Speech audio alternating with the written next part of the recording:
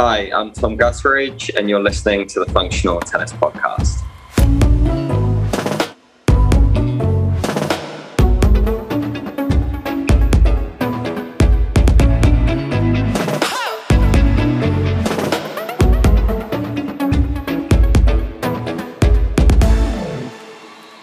Welcome to episode 93 of the Functional Tennis Podcast. I'm Fabio Molly, your host. This week I speak to Tom Gutteridge, the coach of 21-year-old CiCi Bellis. CiCi was a former World Junior number 1 and has a WTA career high of 35. We talk about Tom's early playing days, how he got into coaching, his last-minute move to the States, his growth as a coach, working with CiCi, and much more.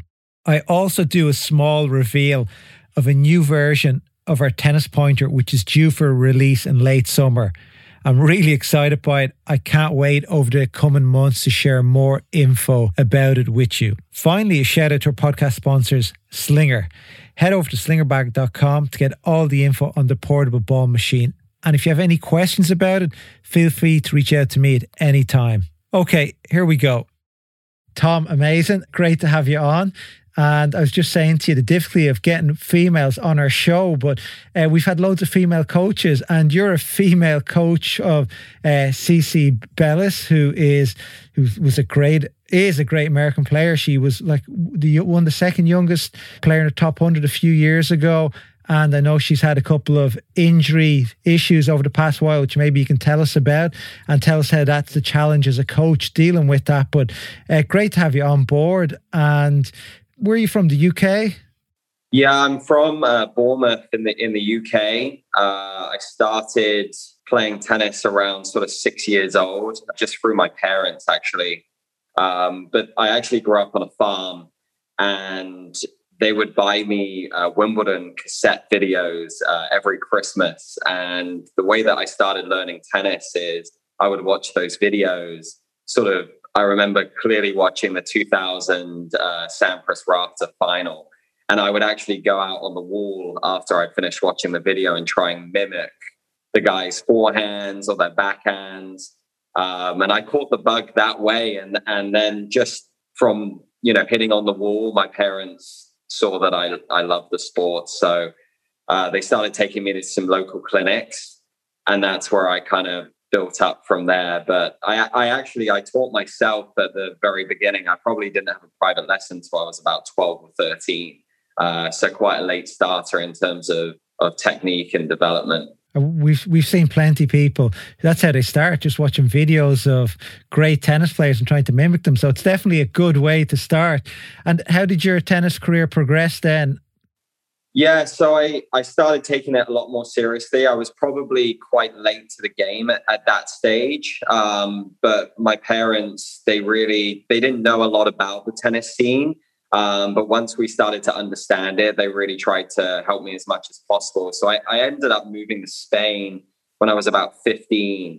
And I spent some time at the Juan Carlos Ferrero Academy out in Alicante. And that was a phenomenal experience. I learned a lot there. I learned about work ethic and sort of, the kind of grind that it takes to really get quite far in tennis. Had a lot of great coaches out there and sort of just, played at a solid level juniors. I was always around kind of top 20 in the country.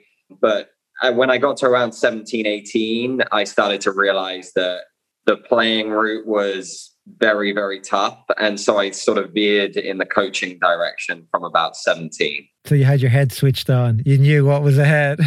Realized the grind that was ahead of me. And I thought, you know what, I think it's a safer idea to look to get into the coaching side of things. Nice. I'm just going to touch back a little bit. You mentioned your parents didn't know much about the game, or how important is it that parents are in tune with like coaches and various things when their kids are starting to move forward? It must be really important. Yeah, I honestly, I think that's a big, I wouldn't say necessarily issue in US tennis or in tennis in general. But I think there's a lot of coaches out there that actually put on quite a good show on the court. But then if you kind of really get into the nitty gritty of what they're teaching, it's a whole different ball game. And so I think it takes a very sort of strong-minded parent and a very dedicated parent to actually understand who's a good coach, what's going to be best for your child, because there can also be great coaches, but they don't necessarily click with your child. So I think that's a massive factor in developing juniors and trying to match them with the coach that is potentially going to bring them forwards throughout their career. I think it's a huge challenge for parents. And what's more important, a coach that you get on with that may not be the best coach in the world, or a coach that you don't get on with as good, that is technically and tactically unbelievable? Well, that's a great question. Honestly, I think the most important thing in coaching is your passion. I would take a coach that doesn't necessarily have all of the tools just yet. Maybe they're younger, maybe they're working towards something. I would take a coach like that any day of the week, just because of the passion and the amount of work that they're willing to put into their to the child. I think it overrides everything in terms of experience, and a coach that's sort of been there and done it. They're willing to put in the extra hours. They're willing to go to the tournaments, watch, the players. And when I was younger, the first thing that I started to do was I got out to as many tournaments as possible. I sort of showed not only the kids, but also the parents that I was willing to take the extra step and the extra mile. And I think that goes a long way. Many years you've been working with CiCi? So I started working with CiCi when she was 15. It was actually just after she had that big US Open run where she beat Cibulkova. It was through a mutual connection, actually, in Philadelphia. I was in Philadelphia at the time, and she had played an ITF grass court event a year before that. And her dad had stayed in contact with the director of the country club there. And I was doing a lot of work with a lot of the top juniors in Philadelphia at the time. And so my name kind of went through the grapevine, because CiCi was looking for someone to come down and hit with her through the 25Ks in South Carolina. And so anyway, just we got connected and they flew me down, and we did about a 4-day training block before those tournaments started. We had really good energy, great intensity together, and it kind of just clicked from the first practice session. And then she ended up actually winning both of those tournaments. She won them back to back. So it was a good start. So that it just kind of continued from there. And we'll touch more on her later. My question I was trying to get at, so you worked with her. How old is she now?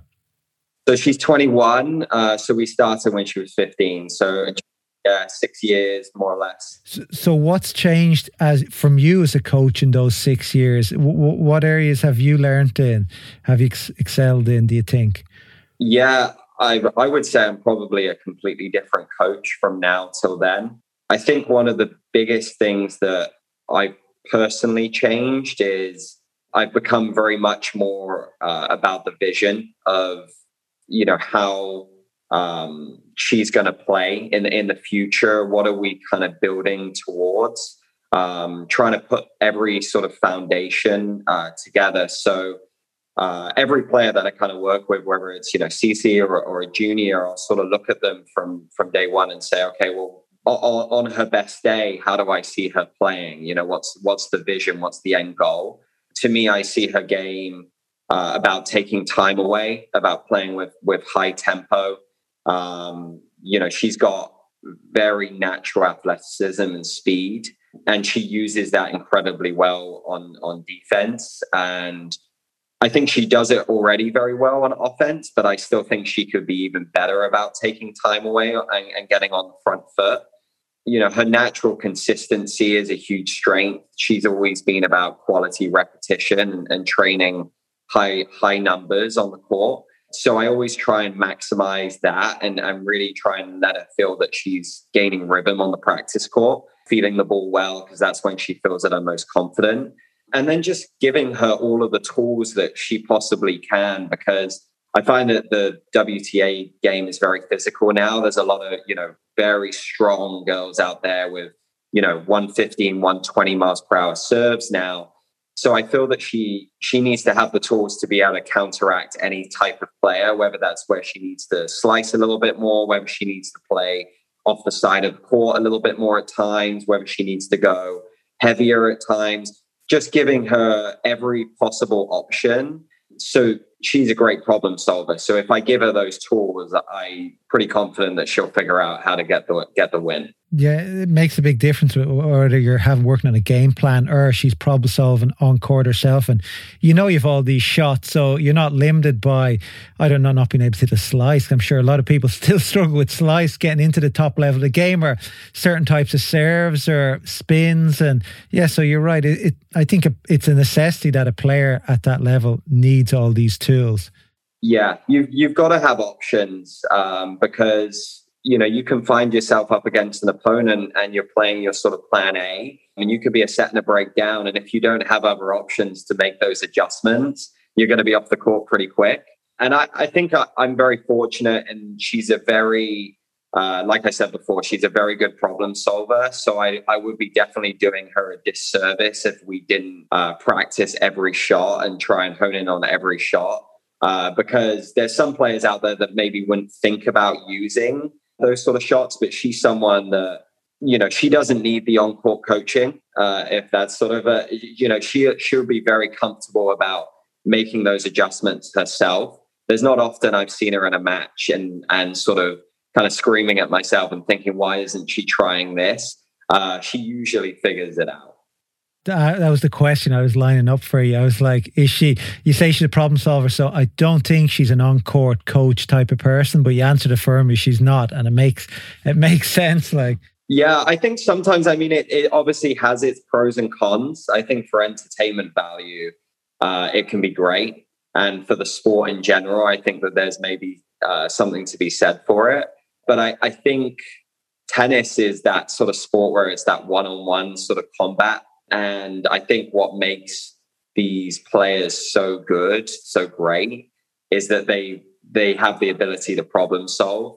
And so you kind of take away that little bit of the game in a sense. So I would probably say, maybe I'm a little biased, but I would say against it, to be honest. Yeah, it sounds that way. Now, let's cut back a few years here to 18-year-old. You decided the tour is going to be really tough. I don't want to work 10 hours a day on court. The road ahead, it's 10 years before you could actually make it. So you said, I'm going to go coaching. How did your coaching journey kick off, and how did you end up in the States? Yeah, so I was a decent player, especially in the country and around my area. And when I started to hang the rackets up, a couple of local juniors, they reached out to me just asking if I had any time to hit with them, do some extra sessions over the weekend outside of their programs. So that's how I started. In England, they do a really good job with the coaching qualifications. So while I was doing that, I started taking my level 1 and my level 2 qualification, LTA. And I always remember my first session where I was shadowing a mini tennis coach. And it sounds so basic, but I didn't even know where to put the basket. I didn't know whether to put the basket on my dominant side or my non-dominant. And he was kind of laughing because, I'd spent thousands of hours on the court. Yeah, I didn't know where to put the basket. So that was interesting, but honestly, it progressed pretty quickly. I then got a job at a sort of a smaller club, and I did everything at that club, whether it was I was going into schools, I was teaching TOTS tennis, I was working with some high-level juniors as well. So I kind of got that experience of a full mixed bag. And that, looking back on it, was very valuable because I felt like I didn't skip any stages of coaching. I was able to communicate with a 6-year-old and, the fundamentals of working with a 6-year-old and the movement patterns and just general coordination and balance. And then I was working, with a 14-year-old that was playing national level tournaments the same day. So that was a great starting point. And then not long after, about a year after, I moved to one of the Virgin Active clubs in England. And I started hitting with this guy who was around sort of 28, 29.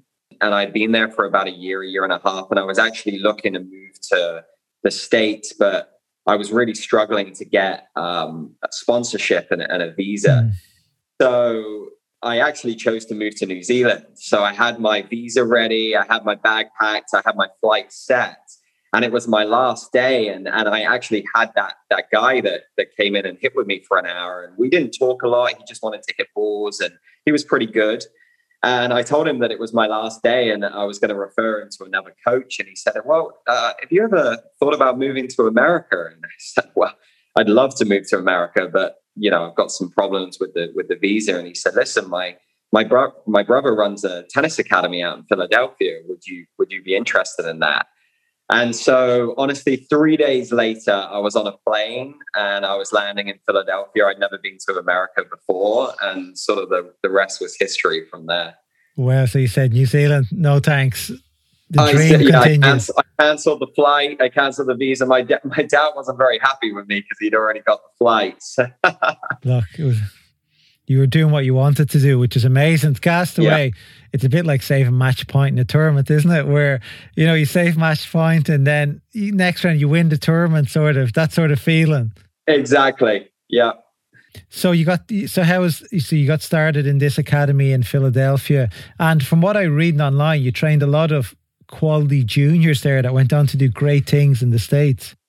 Yeah, for a long time there, I was the director of the academy. We had a great program.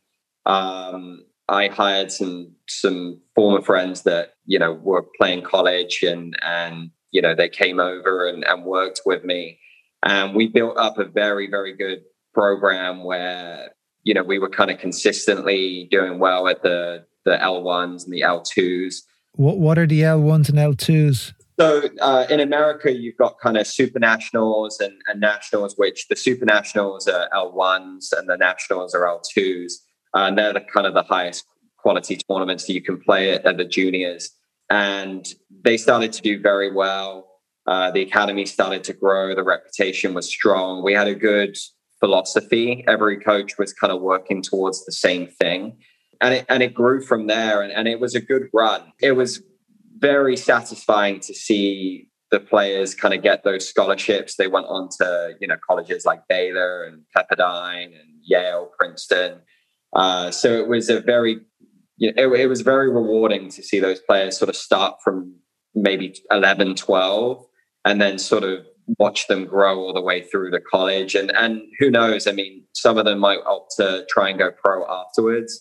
We'll see. Only time will tell. What was the philosophy? So personally, especially for the juniors, I think a strong technical foundation is key at a young age. I see a lot of juniors where if they're not necessarily taught the fundamentals, they can be extremely good athletes, very talented, but if grips, backswings, if they're not quite in the parameters of where they need to be, eventually I think it catches up to them. I saw a lot of very good 12 and under players that you just don't see in the 16s because that something holds them back technically, but also the mental side. So I really encourage the players to be as aggressive as possible at a young age. And sometimes that kind of comes back to bite me because they lose matches in the 12s by, you see the sort of the smart national players, they might moonball or they might, they keep the ball in. It's more of a consistency game. And I would have my players, as soon as the ball come up in the air, they would take it out the air. They would go for winners off, maybe shots that they probably shouldn't be. But I found that over time, their decision making became better. And they started to win those matches as they got a little bit older. They hit their growth spurt. And so I found that it was more of that sort of longer game, but the success came when they were around 14, 15. So that's what we really tried to make sure that every coach was thinking that way, was trying to be aggressive, trying to get on the front foot. I'm not a big fan of players waiting in the open stance. I think that you see a lot of kids, they look like they're hitting the ball really big and they're ripping. But you look at their feet and they're kind of waiting for the ball that's landed on the service line. So we were all about sort of taking time away, about being aggressive and strong fundamentals, just technically. And that usually served the players quite well. Nice. Yeah, it's good to have philosophy, something you believe in. And especially when you see the kids getting results, that must be hugely satisfying. Very. And it was fun as well, trying to build a team that also believed in that philosophy, because I think it's easy for the kids to buy in and also the parents. But sometimes when you're bringing in coaches that have been at other academies or maybe had some experience elsewhere, it can be tough to change their mindset. So we brought in a lot of younger coaches that were good players, but they were still open to learning. And so I thought it made for a good dynamic. Great. This podcast is brought to you by ASICS Tennis. ASICS is a Japanese company founded in 1949 with the purpose of giving more people the opportunity to experience how sport and movement can have a positive impact on mental well-being. They just launched their most innovative tennis range ever. Get the new Court FF3 Novak or Gel Resolution 9 at asics.com. ASICS Tennis have also just launched their new Court FF3 Novak, the only tennis shoe designed with Novak Djokovic input. To learn more about ASICS, visit their website www.asics.com. And then you were, how many years were you in Philadelphia? So I was at the academy working with CiCi for a while. I would kind of flick back and forth. So that was about 2 years. I was mainly on the road with CiCi, but I would drop into the academy from time to time. Then I was at the academy for a good sort of 2.5 years, just directing it and really kind of getting hands-on with the day in, day out. So I was in Philadelphia for 2.5 years to 3 years, kind of, full time at that stage. So quite a bit of time. I like Philly, good city. Was there a decision to go on the road after that? What happened? Yeah, so it was just CiCi had a couple of surgeries at that point, and I was actually at the USDA with one of the junior boys that I was working with, and he was invited to a national camp down there. So I was down there kind of working with him and working with the USDA coaches on his game.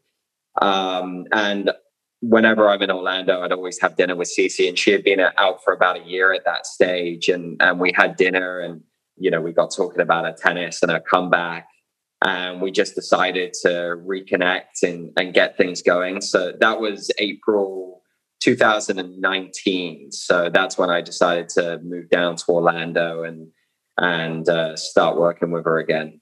Nice. And how's that been? I know maybe 2019, was she rehabbing her back on court, and then moving on to obviously 220 has been a nightmare for a lot of people. So how's that been from a coaching point of view?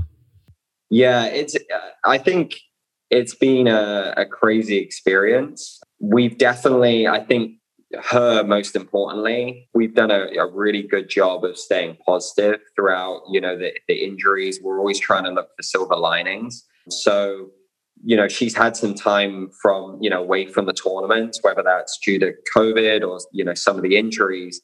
But she loves to be out on the practice court. She loves playing tennis. So it makes things very easy for me as a coach, because she turns up every morning and there's nowhere else that she'd rather be. So we're able to really maximize her training. And so when the break happened with COVID, it wasn't too big a deal for us, because we had already been in that situation a couple of times before.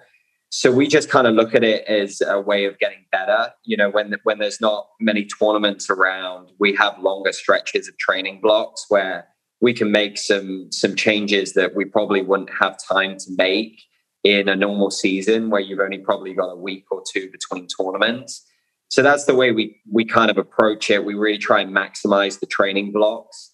One of her big goals right now is just to get a lot stronger, so she can make sure that her body can last, through the impact of the seasons. Because as I said before, the WTA game's just getting more and more physical as we go along. So I think spending more time in the gym and really sort of building that foundation, on her body is the most important thing right now for her.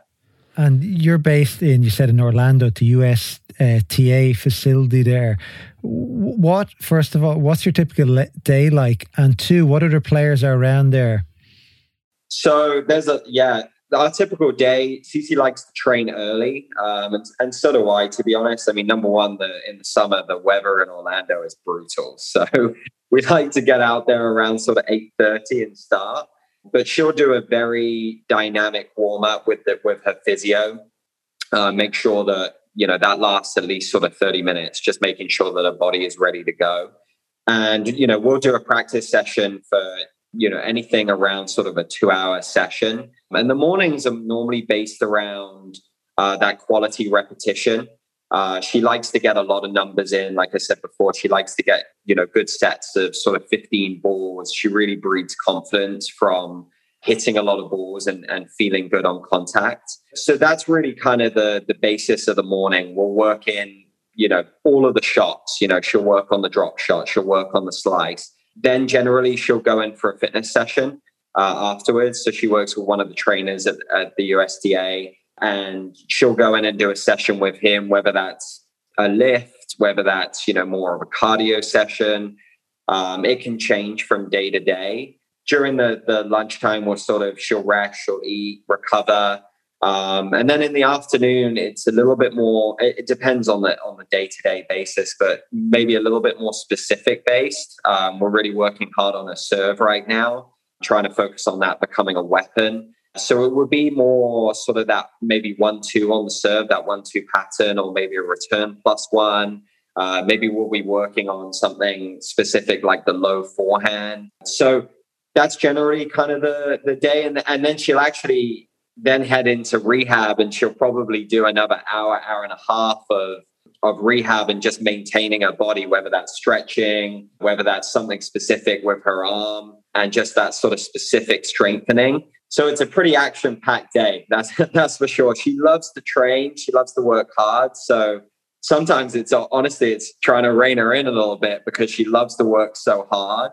You've almost got to kind of balance that a little bit at times. Yeah, it's for those listening. It's a full-time job. Like it's 9 to 5, day in, day out, and more. But yeah.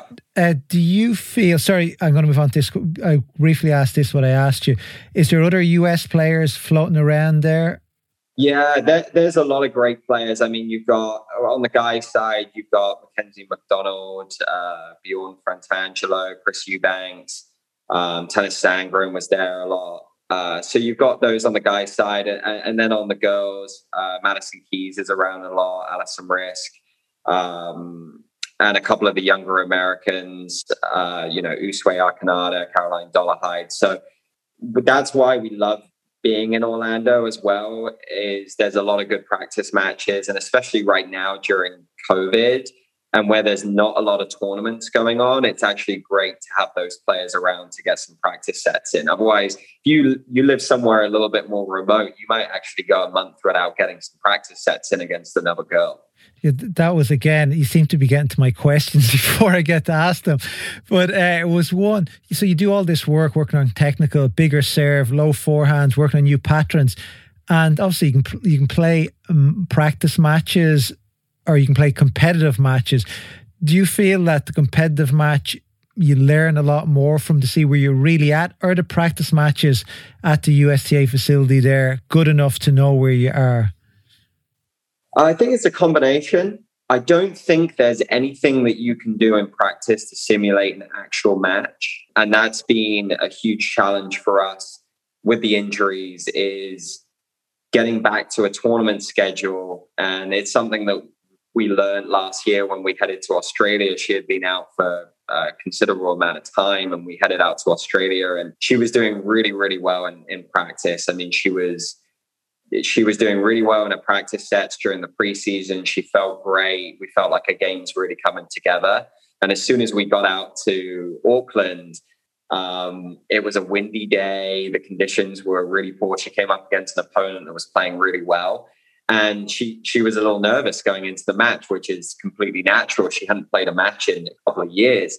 And it was sort of like, we weren't kind of maybe expecting it to be that different. And that was definitely my mistake. I should have probably prepared her to be in a little bit more of a vulnerable situation and almost be ready for that adversity.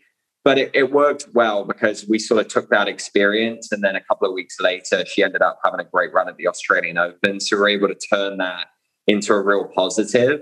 But going back to your question, I think you can learn a lot from practice matches. I think there's certain things that you can really zone in on and try and improve. And you can try and execute that in practice. But it's about probably doing that over and over again to gain the confidence to finally do it under pressure in a match, because it's a different ball game when there's pressure involved. Oh, totally different intensity level. Yeah, it's crazy. And tell me, I have to ask you this. I know you bought a tennis pointer. I know you haven't used it yet, but what was your goal to use? I hope now you're using it with CiCi. I'm not actually 100% sure of that, but if it was, what was your goal for using the tennis pointer? Yeah, I really wanted, I got it in the preseason to work on a serve with the tennis pointer. So I'd seen a few videos of players using it on the serve. And one of the things that we're working on is trying to stay side on for longer. And I felt that the tennis pointer would be great for the contact point, because obviously it's such a small head that if she makes contact in the wrong place, she's not even going to make contact with the ball. So I really liked the idea of it. It was bad timing because then she started to have a few elbow issues. And so the impact of hitting it with the wood, the physio was like, no way, you're not trying that just yet. So I've got it in my car. It's ready to go. It's just a matter of time before we pull it out and we start using it. Hopefully a couple more weeks and then we'll pull it out. Well, yeah, let me know when you do that. I do know Iga Swiatek used one, and the guys were meant to get me a video. They were using it on a return, I think, or forehand. And they were meant to they never sent me the video. I don't know why, but I had confirmation from multiple sources she used one. And also to help with, we've had people ask a lot about the whole arm thing, but we haven't had any issues at all in a year and a half selling these. But I'm going to let you in on a secret here if anybody's watching or listening. I'm working on a new version, slightly bigger head with strings. I'm hoping prototypes land in 2 or 3 weeks, but I'm hoping it's going to be here by late summer because there's a lot of work still to go into it. So that is an exclusive drop wherever you're listening. And I haven't even told the Functional Tennis page yet or anybody else. So I'm just getting a bit excited now. So I'm trying to contain it. So there you go. But no, thanks a lot for that info. May I just have one more question for you? Something we ask everybody, whether coaches, players, or people who work in tennis. What advice do you have for juniors out there who want to be pros? Well, I think first you got to be prepared for the long journey. I don't think there's any shortcuts. I think surrounding yourself with good people from the get-go. So do your research and try and find a coach that you feel is going to do the extra work for you, because there has to be sort of a CEO involved in a junior progression, whether that's the parents or whether that's a coach. There's got to be someone that's driving that, because there's a lot of work that goes into it. So I think you've got to lay the foundations, just both technically, tactically, mentally, and also physically. One thing that I would personally advise, kind of top juniors is actually start working on specifics with your body, whether that's weaknesses it could be an ankle, could be a shoulder. Get your body checked out straight away so that you find the weaknesses so you can actually work on that when you're 10, 11, 12. That way later down the line, your body's sort of ready for that physical strain that if you're playing at that high level of tennis, it's going to be under. So I think that's a really important part of it. But I would also make sure that you're just making sure that your technique and your foundation is set, because if there's any weaknesses there, eventually you're going to hit a level that your opponents are going to find that. And then it's an adjustment period of, okay, well, sometimes when you're 15, you actually can't make that change. At 10 years old, you're almost like a sponge. You haven't had the high repetitions. So you're able to make those changes much easier. But as soon as you get to 15, where you've had 5 years of those reps with the wrong grip or the wrong backswing, it's very difficult to make those changes. So I would say from that age of about 10, make sure that you're technically efficient and make sure that you're physically efficient. Yeah, that's a good point. On last week's episode, we had Julia Efremova on the podcast, who is the mother of one of the world's best 11-year-olds. And she was saying how Senia does all these rehab exercises, like there's an hour a day of them, and they're just programmed into her. So when she, obviously she's bulletproof in her body, but when she's 18, 19, 20 or 21, it's not hard work to do these? Because I'm sure we see a lot of players and they had never done these exercises. Then they have to do them when they're in their 20s. They get their first ever injury. And all of a sudden it's hard work. Like, everybody hates doing those exercises. But if you do them from your kid, they're just part of your DNA then. Yeah. And we work a lot with Mark Kovacs, who I think has been on your show before. And he talks a lot about just training movements. It doesn't need to be with weight. And I think that that's something that's so important. It's just the kids, if they get used to those types of movements, not only are they going to be able to actually do them, later on and do them with more weight, but they just get into the habit and good professional habits at a young age, which I think goes a long way. Yeah, no. I remember Mark was clear about that. It was a very good point he made. But last question, Tony, one more. When are we going to see CiCi back at tournaments? So we're aiming for the clay swing. And, we're thinking, because of the tournament schedule, we're probably thinking about starting with some 100Ks in America. She had a great run at the back end of last year where she played a few 80Ks and 100s at the ITF level. And she really started to find her game. She did great on the WTA tour as well, but it's a little different. And I felt that she actually had a little more time to get her range in those matches, be a little bit more aggressive. She had a little more time to actually dictate. And I think that does wonders for the confidence when you're actually able to be more aggressive on the court and win matches through aggressive tennis. Whereas at the top level, although she was playing very well and she was getting great results, she was having to counterpunch a little bit, just naturally, because of the serves were so big and the first couple of shots were so big. So she was getting great results and she was playing really well, but there's a whole different level of confidence to doing that. So I think the plan is that we're going to start at the ITF level and really build up a match tolerance, and so that she feels that when she gets to the French, when she gets to Wimbledon, she's already had sort of 15, 20, 25 matches under her belt.